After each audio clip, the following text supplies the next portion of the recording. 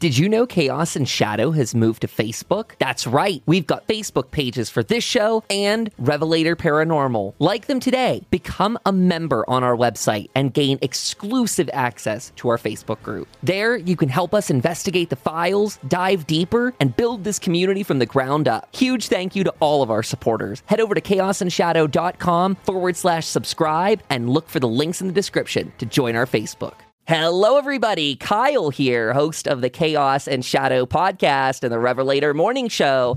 I am joined by my co-host, Brian. Hi, Brian. How are you today? Hey, good, Kyle. Thanks. Glad to be here. Glad to have you on board because today we are getting a chance to sit down with Seth Breedlove of Small Town Monsters. At Small Town Monsters, for those of this show, you guys have seen and heard from them before. We've talked about things such as On the Trail of Champ. But for those unfamiliar, Small Town Monsters began as an independent film series exploring lost and bizarre history around the United States, with their first release in 2015. 5 years later, with over 10 projects, including web series and more on the way, we're joined here by the director, Seth, who just released the documentary, The Mothman Legacy, as well as an upcoming The Mark of the Bell Witch. So listeners here, again, you might know him from some previous episodes, but Seth, I'm so excited to talk to you. Welcome to the show.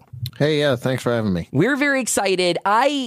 I got into Small Town Monsters without even knowing that what all you guys had under your belts. And when the Mothman Legacy came around, we started seeing where this was coming out. I got so excited because this was a perfect chance to connect the dots and actually sit down, talk to you, and get some of your thoughts on the process behind it. Yeah. I'm excited to have the movie out after what was an abnormally long schedule for us too. It's typically our turnaround time on this stuff is a few months, and this was one that we were working on for just a little over a year. Oh wow! And this one comes. We also saw there were previous Mothman documentaries that you and your team have done before. Is this the third Mothman installment from Small Town Monsters?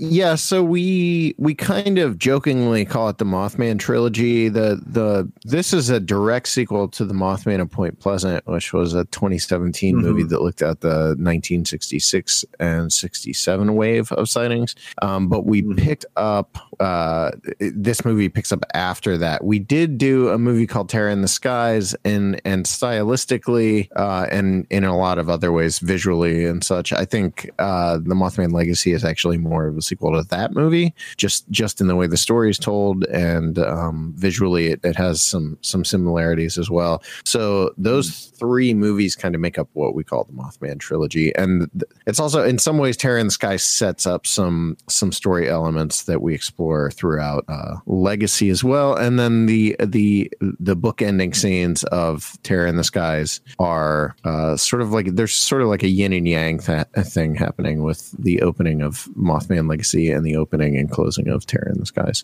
which if you see the two, you'll kind of pick up on it. It is a really what I want to talk about here to start us off. You kind of nailed it there. The Mothman case, most people knowing it from John Keel's Mothman Prophecies. Others out there, especially in the Fortean world, might have gotten deeper into some of his other works. But the Mothman incident is not a short one. When you really get to the nitty-gritty of it, as Small Town Monsters has done, it winds up being a story that encapsulates a lot more. Was that a challenge for you and your team, Seth, whenever you got into this? How was it to approach it as like a storyboard concept to tackle the Mothman? Well, yeah, I think storyboard concept would indicate that there's some preparation happening, which with us is not necessarily the case. And that's more down to my style of editing and my style of storytelling in general than it is to a lack of trying to prepare. All the prep that goes into an SDM project is pretty much just in getting our witnesses together and having a basic idea of what the overall subtext subtext or theme of the movie might be, and then that's all subject to change. And so with this one, going into it, I knew ahead of time we wanted to do a Mothman movie that was as much an exploration of like winged creatures in Appalachia and how those creature legends might have been influenced by the culture that grew up around the people that actually settled Appalachia, as it was about the Mothman. So going into it, I knew that was going to be, a big part of the story, and I knew that it would play a role in how the story was told. But things changed definitely in the process of putting it all together. Some of that was due to COVID, obviously, since it showed up right in the middle of production of this movie. But I think it just took on a life of its own, actually, and it ended up becoming an examination of stories and how stories are told and how they evolve, over centuries. In the case of the Mothman story, and I knew going into it that we were not going to cover the 66, 67 stuff because it had already been done. And one of the things that surprised me, I guess, in making the movie was that it really did start to at some point feel like a very much direct sequel to the Mothman of Point Pleasant, because we really picked up on like John Keel and what he was up to after that initial wave of sightings, and there were characters in a weird way. This sounds weird because we're talking about reality, but there were quote unquote recurring characters. So you had not just people we interviewed, but people who you learned about in the Mothman of Point Pleasant who showed up again in this movie. Like there's a story about Linda Scarberry, and Linda was one of the first people to ever see the Mothman back in '66, and you hear this story about her and how that encounter affected the rest of her life. So that was kind of a cool, a fun thing. I mean, as far as like the story structure, that's the stuff that we have no idea about until I sit down to edit. I'm sure there has been, but I can't really think of a movie where I had this structure in mind to begin with, and then that was exactly what happened. And in this case, I think originally this was going to follow a structure similar to Terror in the Skies, where we would sort of travel across West Virginia, and you would break it down geographically, because that was how we did Terror in the Skies. Was the stories and the way they were told just sort of naturally followed the flow of the state, which is kind of strange, but it was a fun way to break that story down. This one, we introduced the interludes, which is where we sort of have a chance to get into the mythology and the legends that grow up around winged giant man-like beasts throughout history. And then we got to play with the timeline again, the Mothman timeline that we introduced with the Mothman of Point Pleasant. I mean, that is well said.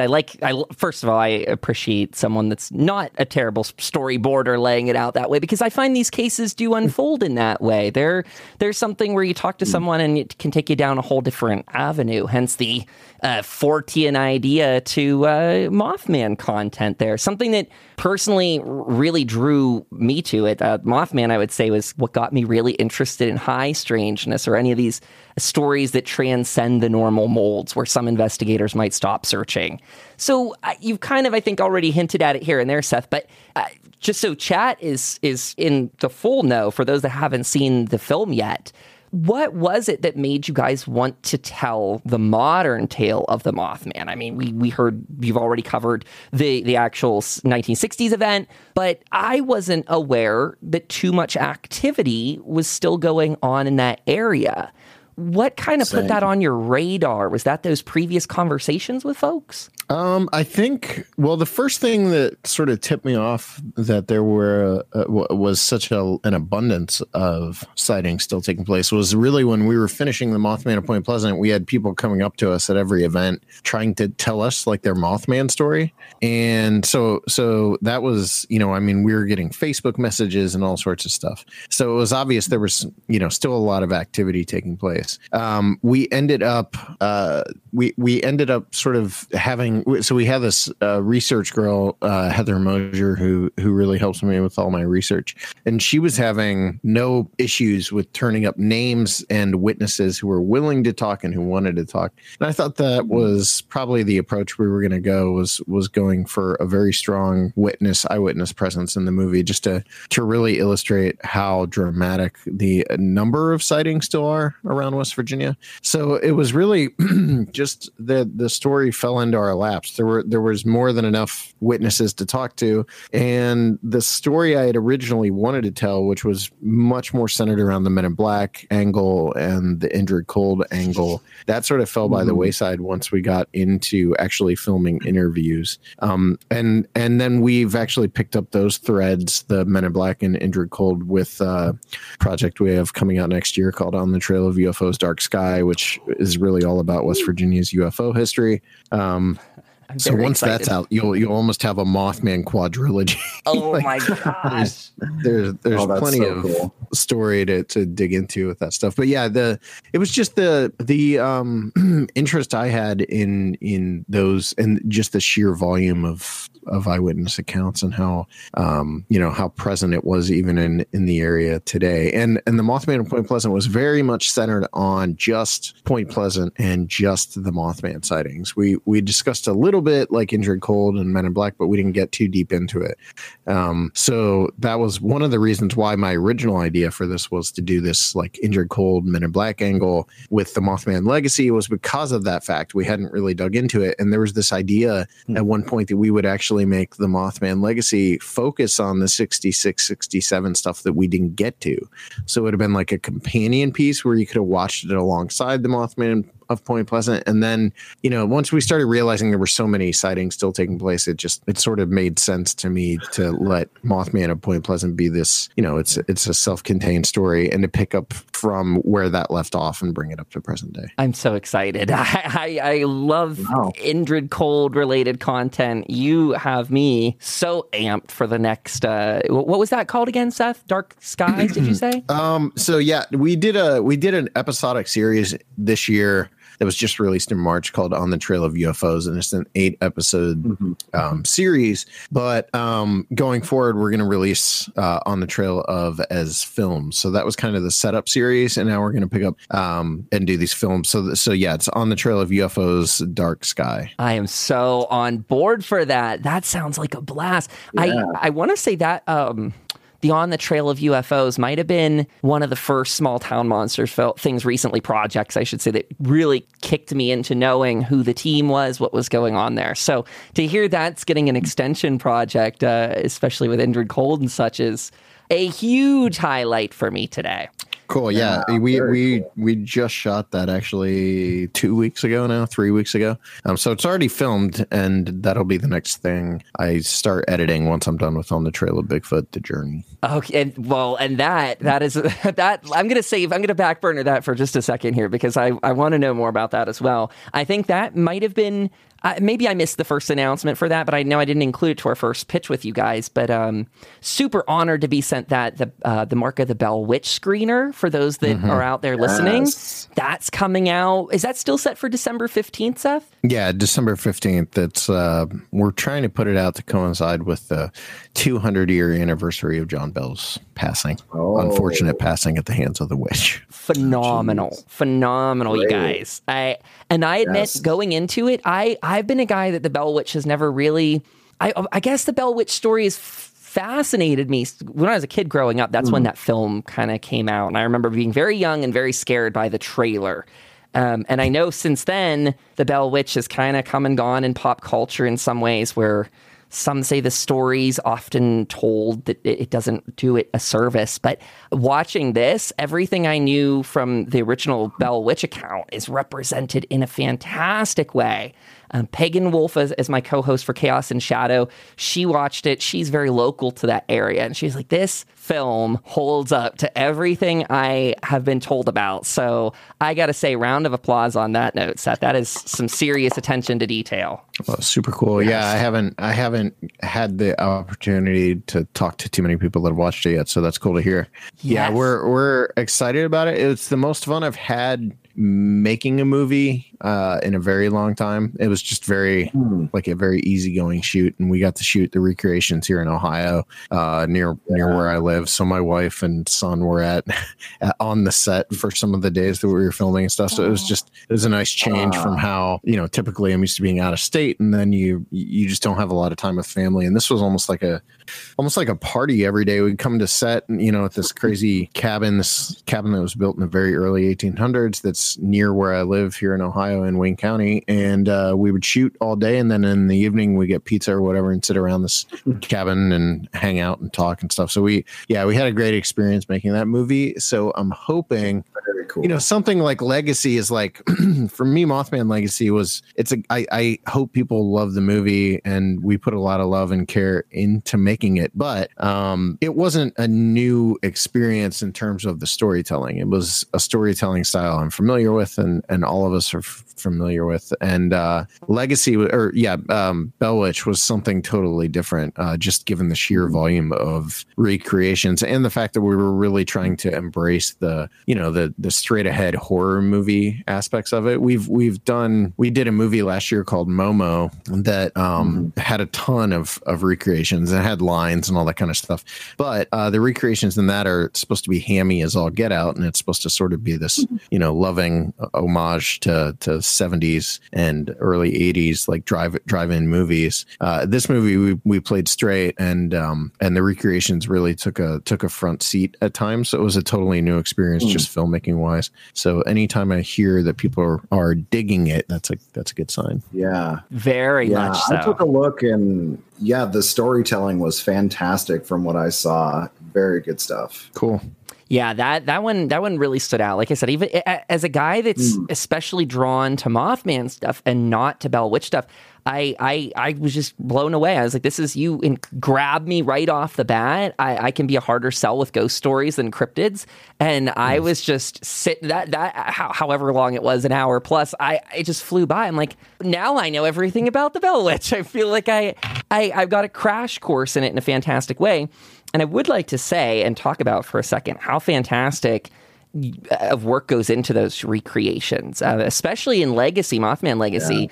It did not feel like you guys skimped in any way, shape, or form with all of the, I guess that would be, is that CGI you have all working there? Because it was really masterful. Some versions of the Mothman misting in and stuff. Yeah. So the way we did, I mean, if you've seen the Mothman of Point Pleasant or Terror in the Skies, they're very rooted in animation when it comes to the recreations. And as much as I love the work Chris Scalf did on those animated sequences, it always bugged me that we had to turn to animation because I would lose control over how visually things would appear on screen. Not through any work, any fault of the artist. That's just the way that works. Like once you hand it over to someone, they're going to kind of put their own stamp on it. And so I always felt like Terror in the Skies would have been my favorite movie if I had shot it the way we shot the Mothman Legacy, where every recreation is like a mix of live action and then CG. But yeah, it's mostly computer graphic work that Santino Vitale did, and he's really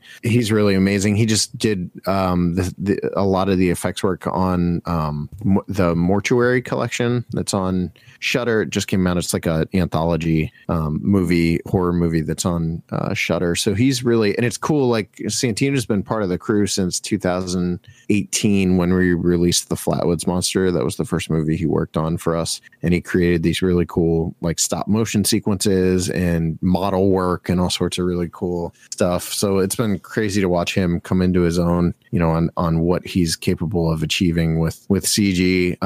But it was, we had a lot of fun with those sequences too, because of COVID, we were in a situation where it was basically like a one-man band trying to get those sequences shot.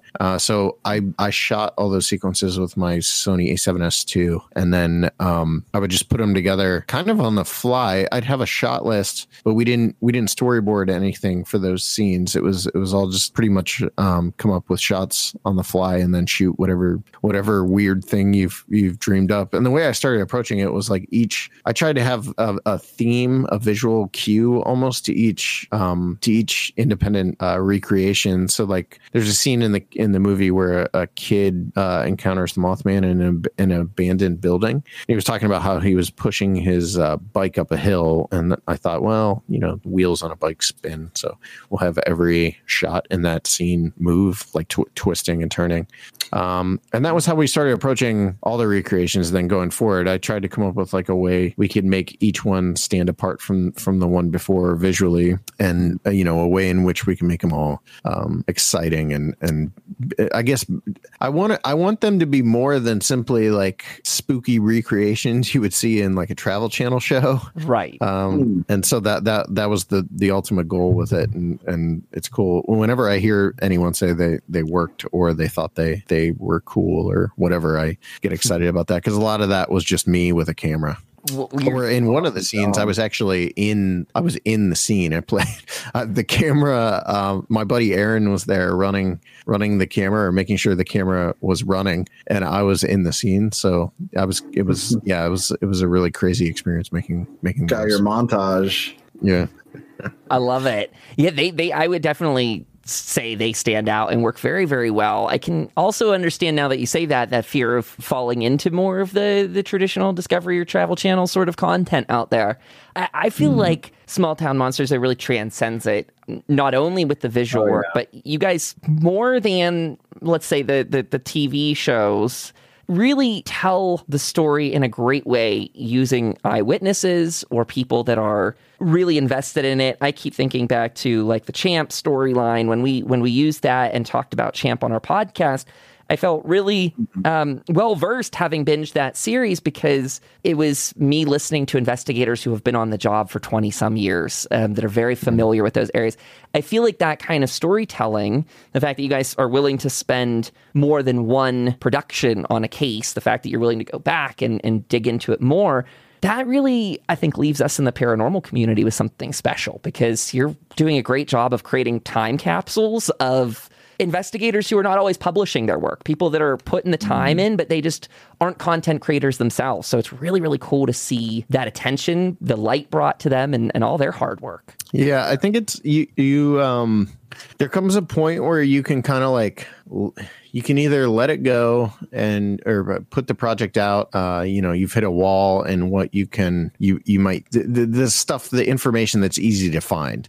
And you can either choose to just go ahead and take your hands off the rein and put it out, or you can push past that and really try to get it, to a point where you're 100% aware you're sort of the first person that's putting this information out there. And so for us, it's always pushing past, trying to push past the wall. And sometimes you can and sometimes you can't. But on something like Legacy, I felt like a lot of the movie was pushing past the wall, because I don't, I just don't feel like a lot of the stuff that was in that movie is out there, especially the witnesses. And it's funny, like I've seen people complain online like this, everything in this movie I'd already known. And I was like, well, that's literally impossible, because, a lot of the witnesses we interviewed have never talked about their sightings on camera before. And I'm 100% certain too, I haven't really seen the correlations drawn between, the people that settled Appalachia and the stories and stuff like that. The evolution of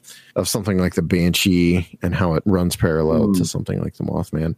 Right. So yeah, and Champ is a really cool example of that as well, because Champ was a series where Alex really put himself to an insane degree into making that series. I mean, it's funny. Champ was made for like $1,200. Wow. Basically, like I gave Alex like a budget, and we had never done anything episodic before at that point. And I told him, like, if you want to make a series with us, it'll be the first thing I don't direct for Small Town Monsters. I'll just produce it. And I was like, we'll give you $1,200 and you go make the series. And he's like, great, I've got buddies. We're going to go make it. The day he was supposed to leave to go to Lake Champlain to start filming, everyone that was supposed to be be on his crew dropped out, and Alex ended up making the entire series alone.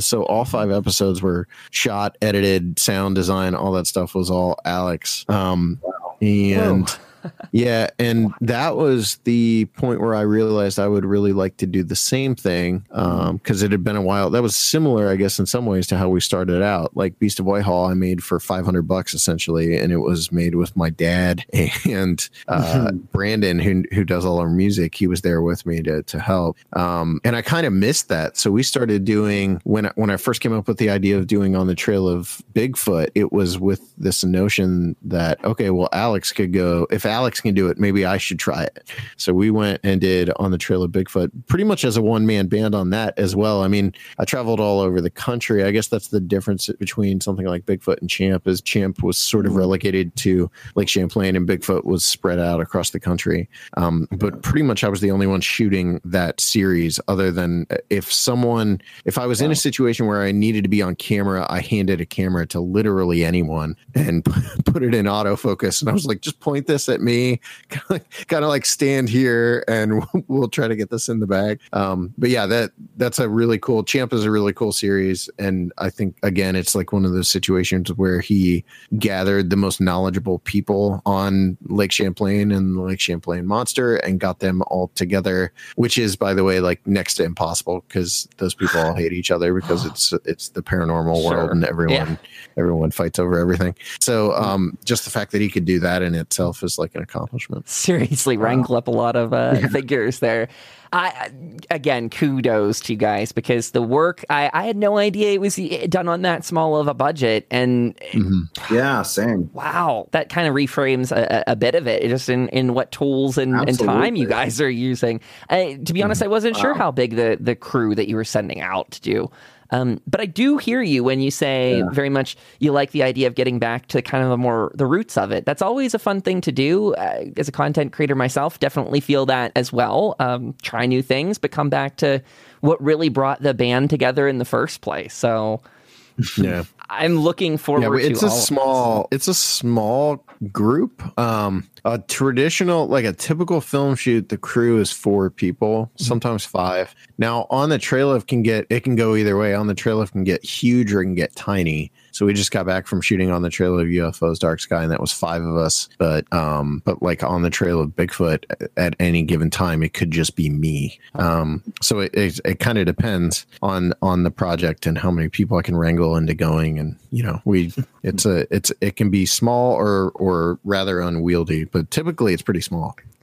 So Seth, in sake of time, how long do we have you today? Were you?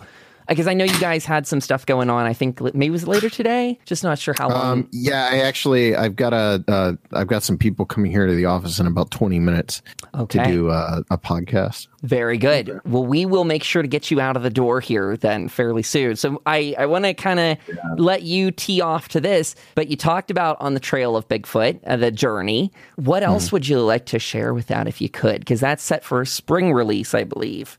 Yeah, that'll be our first release next year. You know what, like as of right now, I'm like 30 minutes into the rough cut. All I can tell you is it's like the most personal thing I've done. It starts with like my son and I on camera, and then it kind of, you see me in all my post-COVID fat glory, dad bod glory, whatever you want to call it. And it's a distinctly like personal movie, and it's the first STM movie I think that follows. I guess the storytelling structure is very unique for an STM project because it follows us on this one trip, on this one quote unquote journey, from the minute that I woke up on July 1st and started making my coffee and loading my car and stuff. I was filming, so it follows that entire trip up to the Adirondacks in New York, and cool. I mean, it was a wild trek. We were doing stuff every day. we were, I mean, the perfect example, and I just know this because I've been looking at the footage this week, but there was one day, and I think it was our fourth day there. We woke up in sort of the southern part of the Adirondacks. I cannot remember the name of the town where we were, but we were in the middle of nowhere. We woke up and we drove close to Whitehall and hopped on a helicopter and took this like 90-minute flight out over the High Peaks Wilderness. And we did this insane, we had the doors off this thing. We're hanging out of the helicopter filming and all this kind of stuff. And we came back, we landed, we hopped in a car, we drove 2 hours to Kinderhook, New York, where the Kinderhook creature was seen back in the 70s. And we made this like almost like a miniature Small Town Monsters movie inside of On the Trail of Bigfoot: The Journey. And we interviewed witnesses and all this kind of stuff. And then we finished there after a few hours and hopped in the car and drove another 3 hours toward the coast till we got into Western Massachusetts. And we met up with the guys from a Bigfoot group there, and we did this night hike that went for about 3 hours up into the woods. And then we jumped back in the car and drove another couple hours to Troy, New York. And like when it was all done, it was this insane. I mean, we had traveled like 5 hours throughout the day and done all this crazy stuff. And that was just one day of like filming there. I mean, there was a night where we did 3 different, I guess you could call them like night investigations, where we did, we hiked down into this river gorge, and then we hiked along Abear Road, where the Beast of Whitehall incident happened back in '76, and then we ended up at this place called Buck Mountain, where the guys we were with were doing like call blasting baby cries into the woods, and they had us stationed out like 200 yards out into the woods to try and track anything that might get lured in by the baby crying noises. So it was a wild trip, and the whole thing's documented. So the movie will take you through. It's not just about that. It's not just about our trip. It's also about, it's focused very much on like sort of theoretical Bigfoot behavior and Bigfoot accounts along all of the Northeast. Even though it's set in New York, it kind of covers the Northeast portion of the United States, which was a part of the country that we kind of left out of On the Trail of Bigfoot: The Legend or The Search. So it's a big movie. It's I don't know the runtime or anything yet, but I'm thinking it's going to be like 70-75 minutes, but it should be like action packed because the trip was pretty insane.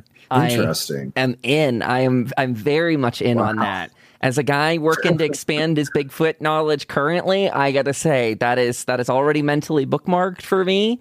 Seth, I appreciate you taking all this time to come by today. It has been a wonderful time to sit down and chat with you. I hope everyone out there listening will go grab themselves a copy of The Mothman Legacy right now. That's up and available. I believe I watched it through, I grabbed it on my Apple TV, so you guys can get it there. It's on Amazon Prime and all kinds of other amazing sources. And then you got The Mark of the Bell Witch coming out December 15th. Again, phenomenal. Brian, myself, and Pagan got to see the screener for that. So you're in for a treat, everyone. And then we got On the Trail of Bigfoot: The Journey coming out in the spring. So Seth, this has been fantastic. I would love to sit down and chat with you once you have more with the Bigfoot journey going on. We would love to pick your brain on that. So maybe after the holidays, we'll get to sit down with you again. Yeah, for sure. Just keep in touch, and we'll get you screeners and all that so you can see some of this stuff before everyone.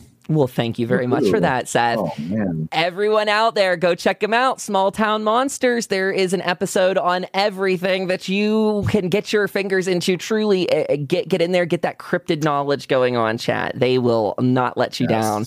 Seth, thank you again, and we will talk to you very soon then.